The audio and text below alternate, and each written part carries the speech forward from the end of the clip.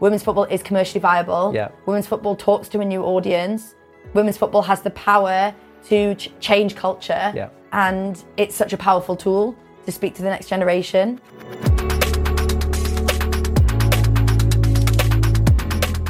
Welcome to The Summit. This is Fearless Adventures podcast where we interview amazing people from all over the UK about their personal and their work journeys. We're here today with Helen, who is the founder of Fowdies. It's quite a mouthful to say together. What an honour to have you here. Thank you so much for coming to see us at Fearless Adventures, and what a journey you've had to date. So just for full clarity, we're an investor in Fowdies, super supportive of you and your team and what you're trying to achieve. Helen, why don't you tell us about Fowdies, when you started it, why you started it, and where you are today and your journey? Yeah, it's been a relatively short journey by all stretches. So I'm a big women's football fan. Yeah. I'm a big football fan, primarily, from Newcastle. And growing up, my only real experience of football was men's football. I actually didn't really know that women played football, to be honest. I thought I was maybe a little bit alone in that. I'd go to all the camps and stuff where the boys were, and there'd be me and maybe a couple of other girls, probably all England internationals now, the only one that didn't make it. But in my day, it was very much a men's sport, a male-dominated sport. And then growing up, what I started to see was little trinkets of the women's game sort of creeping into my life, and I was starting to see it more on TV. And I think in 2015, the BBC aired the World Cup for the first time, and it was in Canada, so it was in the middle of the night, and I remember becoming obsessed. Like, I was like late for work and stuff because I was watching the Women's World Cup at 2:00 in the morning. And I started to follow it really closely. I went out to the Netherlands in 2017 to watch it. And then in 2019, as a shirt collector, I was buzzing at the announcement that the international women's teams would have their own bespoke football kit.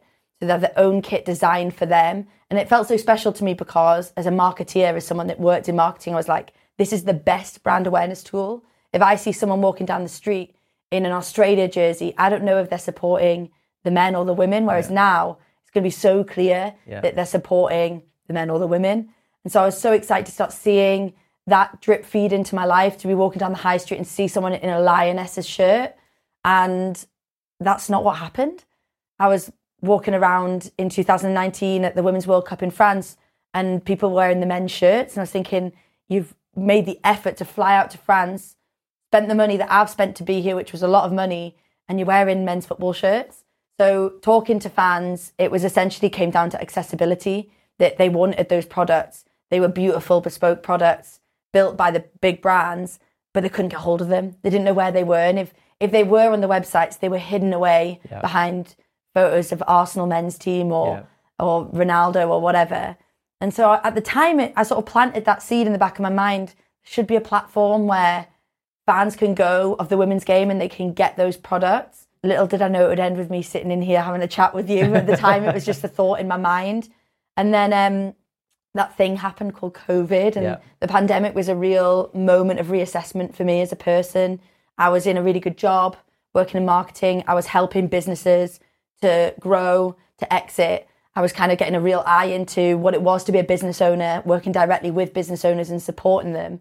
And I was like, I think I could do this. I think I have that entrepreneurial spirit as a person to do something like this. And it was when that kind of seed of that memory came back to me, and I was thinking again about my passion, about my love for the women's game, about my want to grow the women's game and my obsession almost around doing that. And that's when I launched Fowdies. At the time, I was a bit naive, and I named it after a woman called Julie Fowdy, who is a talisman of change back in the 90s. A US women's national team player. And it was a bit naive because I could have had a lawsuit pending. But now, flash forwards, 2 and a bit years, Julie Fowdy is an ambassador of the company. Wow. We've grown to being a team of, I can't remember what it is now, 6 of us, 7 of us. And of course, investment from Fearless Adventures, who have been the most incredible partner in this process. And that's how I would describe Fearless Adventures, because they have supported, they've not inhibited, or they've not caused barriers or hurdles. It's just been a support of the work that we're doing, but with giving that expert advice and having people on the ground that I can call and chat to and bounce off and help to sort of grow this business to what it is today. Amazing. Well, very nice words. Thank you, and Fearless. But what an amazing journey. So when did you actually start Fowdies then? When was that? It was December 2020. I remember the 13th of December. And the reason was, what a weird time to launch an e-commerce platform in the middle of the Christmas rush. I'd actually been fighting to get WSL lettering, WSL being the Women's Super League, the lettering that goes on the back of the shirts, for maybe 8 to 9 months. Wow. And I had really toiled over it. I'd been going back to the FA on numerous occasions and trying to find out where I could source this lettering. At the time, only Arsenal offered that. None of the retailers did. None of the football clubs did. So only Arsenal were offering the bespoke women's lettering. And I was thinking, you can't walk around town in a Viv Miedemar jersey with Premier League lions on the sleeve. It makes no sense. So I was like, let me sell this. Let me do this. And I wasn't really getting any response because it was just little old me in my bedroom. So I got the deal on the 12th of December. And overnight, I remember just sitting in my bedroom, laptop on my knees, and I was just building a website. I'd never done anything like that before in my life. It was rubbish. It didn't look great. And I was just adding, products, Arsenal, Manchester United, Manchester City. At the time, I had no deals with any of the brands like Nike. I was literally buying an Arsenal shirt off the shelf in Sports Direct, and then I was printing the lettering on the back and posting it out. And my whole plan was prove the viability, because everywhere I was being told that women's football wasn't commercially viable, but I was going out and sitting in the stands and all I was seeing was people wanting those products. So I was like, there's no data to back this up because no one else is trying this. So I got the rights on the 12th of December 2020 and I launched on the 13th of December 2020. Wow, okay. Overnight then? Overnight. And it was at the time, obviously pre-pandemic, I was doing it basically as a sideline thing. It was the pandemic of this sort of sideline bedroom project that made me go, this is the real deal. This is something that I really want to dive into and really go for it. Well, what was the turning point? You say people were skeptical on the commercial viability of this. At what point did you have to stop chasing others to get access versus them coming to you? That's still a problem. What, we're 2 and a bit years in. I think that I don't really know when the change came for me in terms of, I guess, my credibility. But there certainly has been a change for me. It's so difficult because as a woman, I find it really difficult to talk about myself in a really positive way or to big myself up. It's something that is a real challenge for me even now. But there was a definite turning point in the last 6 to 8 months. There was, I think, catalysts of change where I really don't know how or why, but I got a call from the National Lottery and they put my face on the steps of Wembley as a portrait, which for me was obviously incredibly shocking. But what came from that was people reaching out to me. I remember Adidas sending me some boots in the post just to say well done. And me being like, whoa, I get free stuff now. What's this about? So I think that that's still a process in terms of people seeing my credibility. But I see that as my biggest hurdle as a business, because although I'm not competing with any other retailers, all the other retailers in the sports world have been around for decades. They've been in existence, they're household names. So when I come along, people go, is this legitimate? And when you're spending 130 quid on a bespoke football shirt with all of the trimmings, you need to know it's legitimate. So in the first few months or years of growing the business, it was I promise you I'm real. I promise it's real. I tried to use myself as putting myself at the front of it and saying I'm here and I'm the one printing the shirts. And I hope that I hold some credibility in this industry as somebody that is so passionate about the women's game.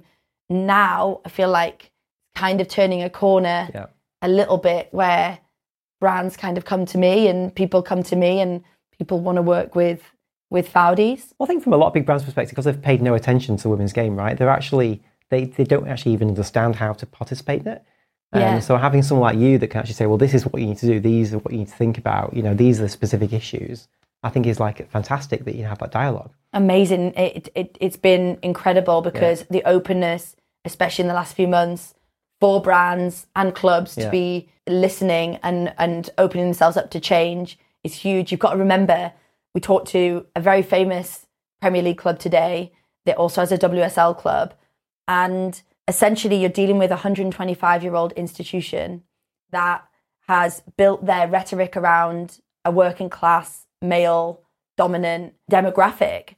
And I put a tweet out yesterday because it was the only way I could capture the data. I was like, hey, women's football fans, how many of you also follow the men's game? And then I think the 3 answers or 3 options were, I equally follow women's and men's. Yeah. I only follow women's, or I follow a little bit of men's. And 51% of 500 people that answered in the last 24 hours said to me, I only follow the women's or I follow a little bit of men's combined. So like basically over half the audience haven't really got interest in this part of the product that you're offering. And yet all of your rhetoric is mirroring what you've done for 125 years. Yeah. You've grown this brand, which is evolved over a specific demographic. Yeah. And now you're speaking to an entirely new customer base, i.e. women, i.e. the LGBTQ plus community, ABC1, social groupings, like a totally different group of people are interested in the women's game that weren't before. And we have the opportunity to really authentically speak to them. And now clubs are really recognizing that. So it's little things like the club in question, we're talking about the fashion surrounding women's football that we don't really have in the men's game. Yeah. The women's players and what they wear is so important to fans. Like, we're starting to add it to our website and what we offer. Yeah. If Lucy Bronze wears a certain pair of Nike Dunks, they will sell out those Nike Dunks because Lucy Bronze wore them and she's wicked. So it's kind of leading the way that fans are interacting with the clubs by them sort of adapting their style. And they're starting to recognise that, which is super exciting. That's really, really good. So obviously you started in the UK. Talk to me about kind of your international ambitions, the US. Yeah, I think we're just really skimming the surface at the moment, simply because we've launched in Manchester. Yeah. And it's so easy to speak to a UK market when you exist in that sphere. Yeah. Going over to the NWSL, I've been a fan for a long time. I support Portland Thorns. I'm repping them today. There you go. And I've always loved Portland Thorns because of their community, because of the way that they kind of present their brand. So I can be sitting in Manchester and really feel connected to a club on the other side of the world. But we really are just talking to European fans right now. And the biggest part of the market sits over the pond in Canada and America. Soccer is a women's sport in America. I think if you asked any fan on the street to name a soccer player, they'd probably say Rapinoe or Alex Morgan before they'd say Pulisic. Wow. So I feel like the connection to the US market is crucial. Yeah. And I think that we are going to have to adapt our style to make that work. Yeah. And that was so paramount when we were there a few weeks ago. We went to watch San Diego and Angel City, and I met up with Julie Foudy, who's the ambassador of Foudy's. And when we were there, it was like a totally different energy, different vibe. Like the culture, the food, the community, the connection to the LGBTQ plus community, which was so prominent. Yeah. And all of those things just meant I came away going, we've got work to do. Like our style, the way we talk to people is just going to have to completely change in order to make this work. It's almost like, I wonder whether we need feet on the ground. I wonder whether that's our next big step as a company to really infiltrate that market. But then I also think having Julie Foudy at the helm is huge for us. She's the owner of Angel City, which is the biggest club in American women's soccer. She co-owns it with Natalie Portman and Serena Williams. It's like the celeb crew. That's cool. And their connection to their community is huge. So using her as a knowledge bank and getting support from her to reach that market, I think will be huge for us. And then just listening and communicating with the fans and just really taking it in, because I'm going to have to learn a lot. And do you think there's something we can bring back from the US and bring back to the UK in terms of the way women's football's thought about over there? Can we take lessons from them? Hell yeah. And how do you do that? By having the conversations like I had today with that famous British football club. I think they're open to it. So we're seeing a bit of since the win in 2022, I'm sure you know which win I'm referencing, the Lionesses lifting the trophy obviously changed the game really, because what it did is it cemented what I already knew. I wouldn't have launched a business if I didn't know it, which is women's football is commercially viable. Yeah. Women's football talks to a new audience. Women's football has the power to change culture, and it's such a powerful tool to speak to the next generation.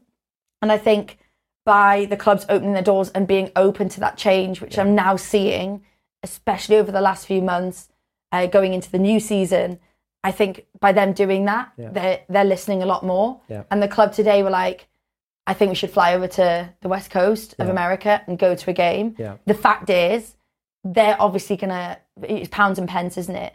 And San Diego Wave are a team that were formed a year ago and got 31,000 for an average game. They'll get 30,000 people going to the stadium. By any stretch, that's a decent turnout. Yeah. And the ticket prices are $25, $30, $40. Yeah. So we're not talking freebies being given away. People genuinely want to go, and we want to know why. They want to know why. Yeah. And similarly, that's reflected across the NWSL, other clubs, 25, 30,000 people. This is an incredibly popular sport. Yeah. Why?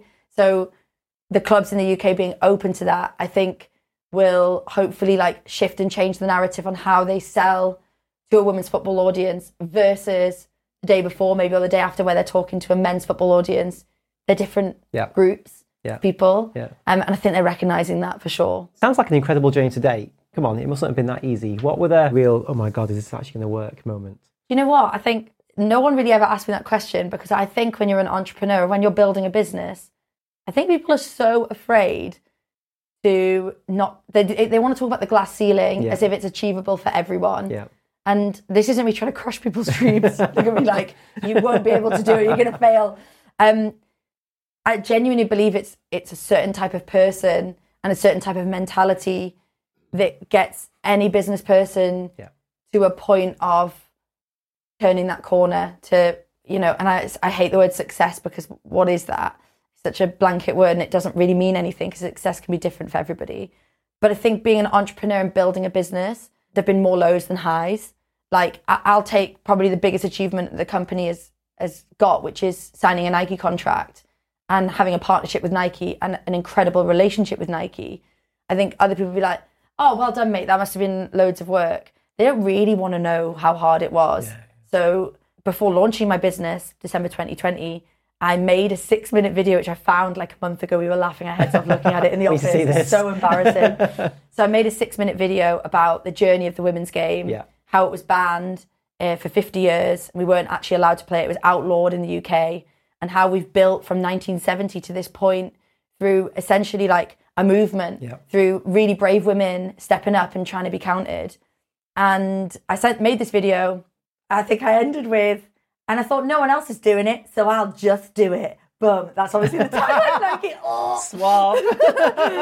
So we were all in the office like, oh Helen, why? What was that? Yeah, so I made this video and I sent it to info@nike.com, info@nike.co.uk, hello@nike.com. It's like trying all of these email addresses, and obviously never got a response. I found a couple of LinkedIn contacts. I'm desperately trying to sort of reach into Nike from my bedroom, and naturally it didn't happen. And that process is like a level of resilience that is unmatched, I think, in any other part of my life, because I remember first getting on a call with the incredible Liz Beerhoff, who works heavily within Nike in the women's game.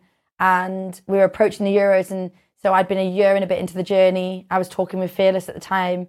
And it was like hammering at a door, almost embarrassing, like that like trying to get on a date with somebody that just didn't want to date you. And just being told, we love what you're doing. Keep going. You know, you're doing great stuff. And at the time, remember, I was buying a shirt from the shelf for 70 quid and selling it for 70 quid. Yeah. So I was making £0, 0 pence. Yeah. And I was working in a pub. Yeah. And I was like trying to present on the surface this person that was like turning over millions and like living this high life, because I wanted to present to the brands like, this is comfortably the best thing you will ever do. And I remember 8, 9, 10 conversations into Nike. I remember Lizzie at the end of a conversation just going, I'm going to message this guy called Fabian. He's the head of partnerships for Europe. He'll say no, because Nike have shut down the partnership system 5 years ago. They won't reopen it, and he'll say no, but I'm going to ask the question. And then I pressed her the week later. I remember approaching the start of the Euros. I pressed her the week after. And then I remember Fabian agreeing to a call with me, and then me creating an entirely new pitch deck to present to him and saying, can I come to Amsterdam to meet you? I don't know how I'm going to pay for that, but I'll pay for it. And then Fabian be like, it's going to be a no, but I'll ask the question for you. Yeah. And it was constantly, it's going to be a no. And it was constantly like, if it's a no, the entire business model that I've built crumbles. Yeah. And then Fabian come back to me and being like, it might be a yes. And me being like, that means it's a yes. Yeah. Like, that was all I had to kind of, that was all I had to cling on to. Yeah. And so Nike rebuilt their partnership system internally so they could add us to the system. Wow. And then reclose the partnership system down again. Right. So we became the 24th partner of Nike in Europe. Yeah. Of which the 23 others are household names, the biggest sports brands in the world. And it was because I so heavily lent into our USP. I was like, is anyone else doing this? I was like, go on the Sports Direct website right now. What do you see? The faces of men. Like wake up. And I think it was my persistence, my resilience, and I wasn't willing for them to say no.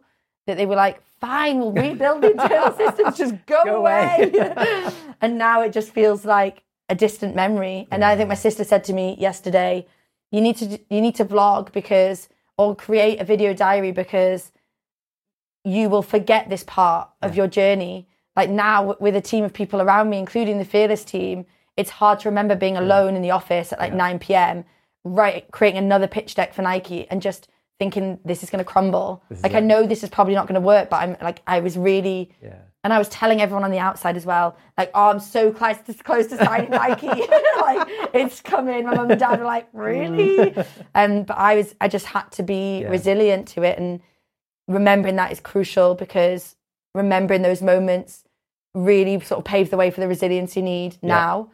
Every day you've got hurdles and things that you're going to face as a business owner that almost see you at the brink, those constant battles that I need to remember and need to focus on to help me to lift me forwards. Yeah. As you said, as entrepreneurs, you kind of always focus on the highs and you try and forget the lows, right? Because actually it's all about stepping ahead and moving forward. And, as you said, resilience is like such an important underestimated skill, I think, as an entrepreneur. Like it's huge. Yeah, 100%. And I think you're spot on.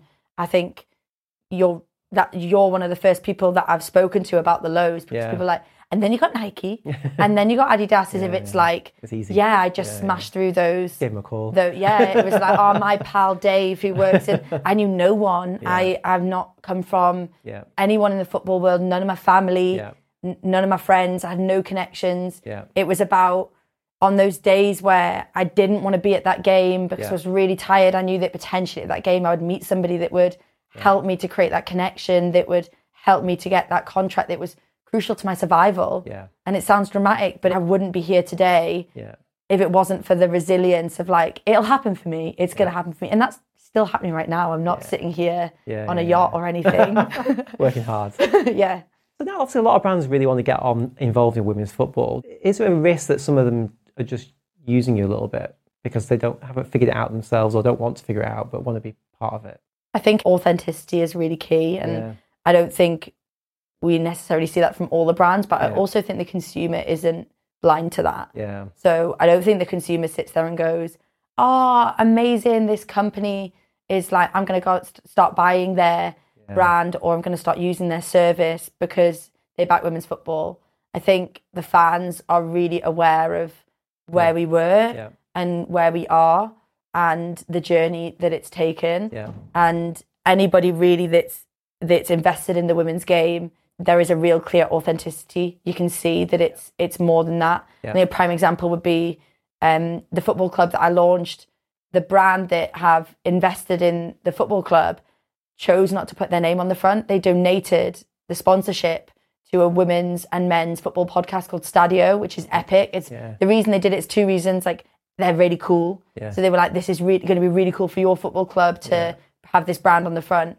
And number two, because it's authentic. And anybody that wants to know about the sort of deep roots of the shirt and where it's come from, know about the connection to Avery Dennison. And those authentic ties mean so much more than slapping Leah Williamson on a billboard alongside your packet of crisps or whatever it is.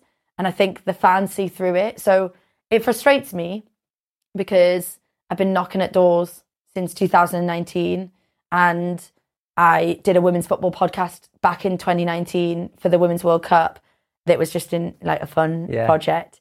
We called it tongue-in-cheek. It was called Two Girls World Cup. Anyway, so we had this podcast, and it was a real fun sort of look at the World Cup. And we went to all the brands to try and get support so we could do studio stuff. And it was just a no, really. It was just like, why would we want to invest in that? And I was in France in packed out stadiums at the World Cup going, people aren't seeing this. But I think that so much of the negative impact of women's football has come from people seeing the very small minority of people that says no one cares. So there's still this thing of like, no one cares. And there was a 50,000 waiting list for Wembley final. Wow. No one cares, but there's 140,000 people that wanted to access that stadium on the European final day, similarly World Cup final. Yeah. And this has been what I've experienced so much over the years. Yeah. It's been the main reason behind people not accessing women's football is accessibility routes, not knowing that it's there, not knowing that it's happening. Yeah. I was at a semi-final for Manchester United women, and all the rhetoric around the stadium was about rugby. All the signage on the way in was about the local rugby team. It's like, we're at a semi-final of the FA Cup. Accessibility is the primary issue. It's not the brand. Yeah. On the pitch was Ella Toone, who chipped the goalkeeper in the European final. I mean, like, she's a celebrity.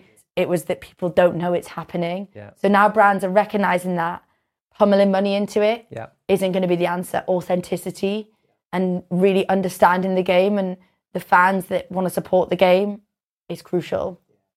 I think maybe one of your summits may have been listing on the BBC Women's Power List, right? Number 6, is it? In the UK? I mean, oh my God, what happened? What when you found that out, how did you feel? It was 3:00 in the morning, I was in Portland. And I was like, my mum rang me and she was just screaming. My mum she listens to Women's Hour. Right, okay. And like, I forget, sometimes I don't know that stuff's a really big deal because of the pace at which everything's happening. Yeah. And so it's like my family being like, no, this is a really big deal. Yeah. But I honestly think someone must have paid them off because I'm sitting a place above Lotte Wubben-Moy, who is a centre-back for England. But Lotte Wubben-Moy changed government legislation to get every young girl in schools playing football. Yeah. I couldn't believe it. I mean, I think accolades are a funny old thing because they don't really do anything to show the journey. Yeah. They're a thing that either exist in a sphere or they're a bit of glass or point in time, metal that you can take home with you. Accolades feel really good in the moment, but they don't really define me or my journey. Yeah. But we spoke a bit before about credibility, and like that's why I lean into it, because I think that for me, my primary objective is building credibility because I know I'm credible, but building that credibility so that I can grow my brand and continue to create jobs in women's football and continue to do what I want to do. Yeah. So it feels nice, and it was like it was really shocking, and I genuinely was like, no way. And also for Leah Williamson to finish top was incredible because it was obviously covering all sport, and for me, she's obviously someone I look up to. She's the England captain. She's an inspiration to so many people. So to finish on a list, even in the same sentence as Leah Williamson, is like unbelievable. And I've been invited on to Women's Hour to talk, which my mum's like, you wouldn't have had to tell me because I just tune in. She's just so buzzing. So like knowing your family are so excited for you, it feels really good. Yeah. And, do you know where your summit is yet? Do you know what your personal summit looks like and where you are on that journey? So hard, because the reason I started this was twofold. Like, my objective was to grow the women's game. Yeah. And I think people can say that's a cliche or they cannot believe me. I really don't care if people believe me or not. But genuinely, I thought this would be a bedroom business that maybe like one day I'd have a little shop or something like that. Yeah. And I'd play my part in the growth of the women's game. It's a lot bigger than that now. But still my focus is the growth of the women's game, and it's exciting that it's bigger. But my other objective when I was in a full-time job, where I was very happy, by the way, and I say happy, I think I really want to hammer, I was happy. Like, happy is such a net word. I think my goal is to remain fulfilled. Yeah. If I could have a summit, it would be just checking back constantly on whether I'm feeling fulfilled and whether I feel like the work that I'm doing is causing me fulfillment and also reaching my objective, which is to continue the growth of the women's game. There probably isn't a summit. And anecdotally, Ollie, who works at Fearless, we were in Amsterdam and I presented to the Nike board, and I, not because of the summit or not because of the Fearless Adventures or the way that the investment firm is logoed with all of the mountains. I came out of the meeting and I was like, I felt really warm. And we came out of the room and I said to Ollie, oh my God, I feel like I've climbed Mount Everest. And he went, oh, Helen, you're only at base camp. I was like, Thanks, Holly. And I didn't know whether to feel really deflated or whether to go, right, let's go. But I guess that really kind of covers it. Yeah. That like, it feels monumental to be where I am now. So anywhere I go from here will be a huge achievement. Exactly. Fantastic. Thanks. Thank you. Thank you very much, Helen. Thanks for having me. And I hope everyone enjoyed watching this. I mean, I think we can all take inspiration from Helen's ability to balance, her social impact ambition of raising awareness of women's football and delivering what is an amazing business at the same time. If you enjoyed it, please leave a review, rate us, and let us know if there's any particular guests you'd like to see in the future. Thank you.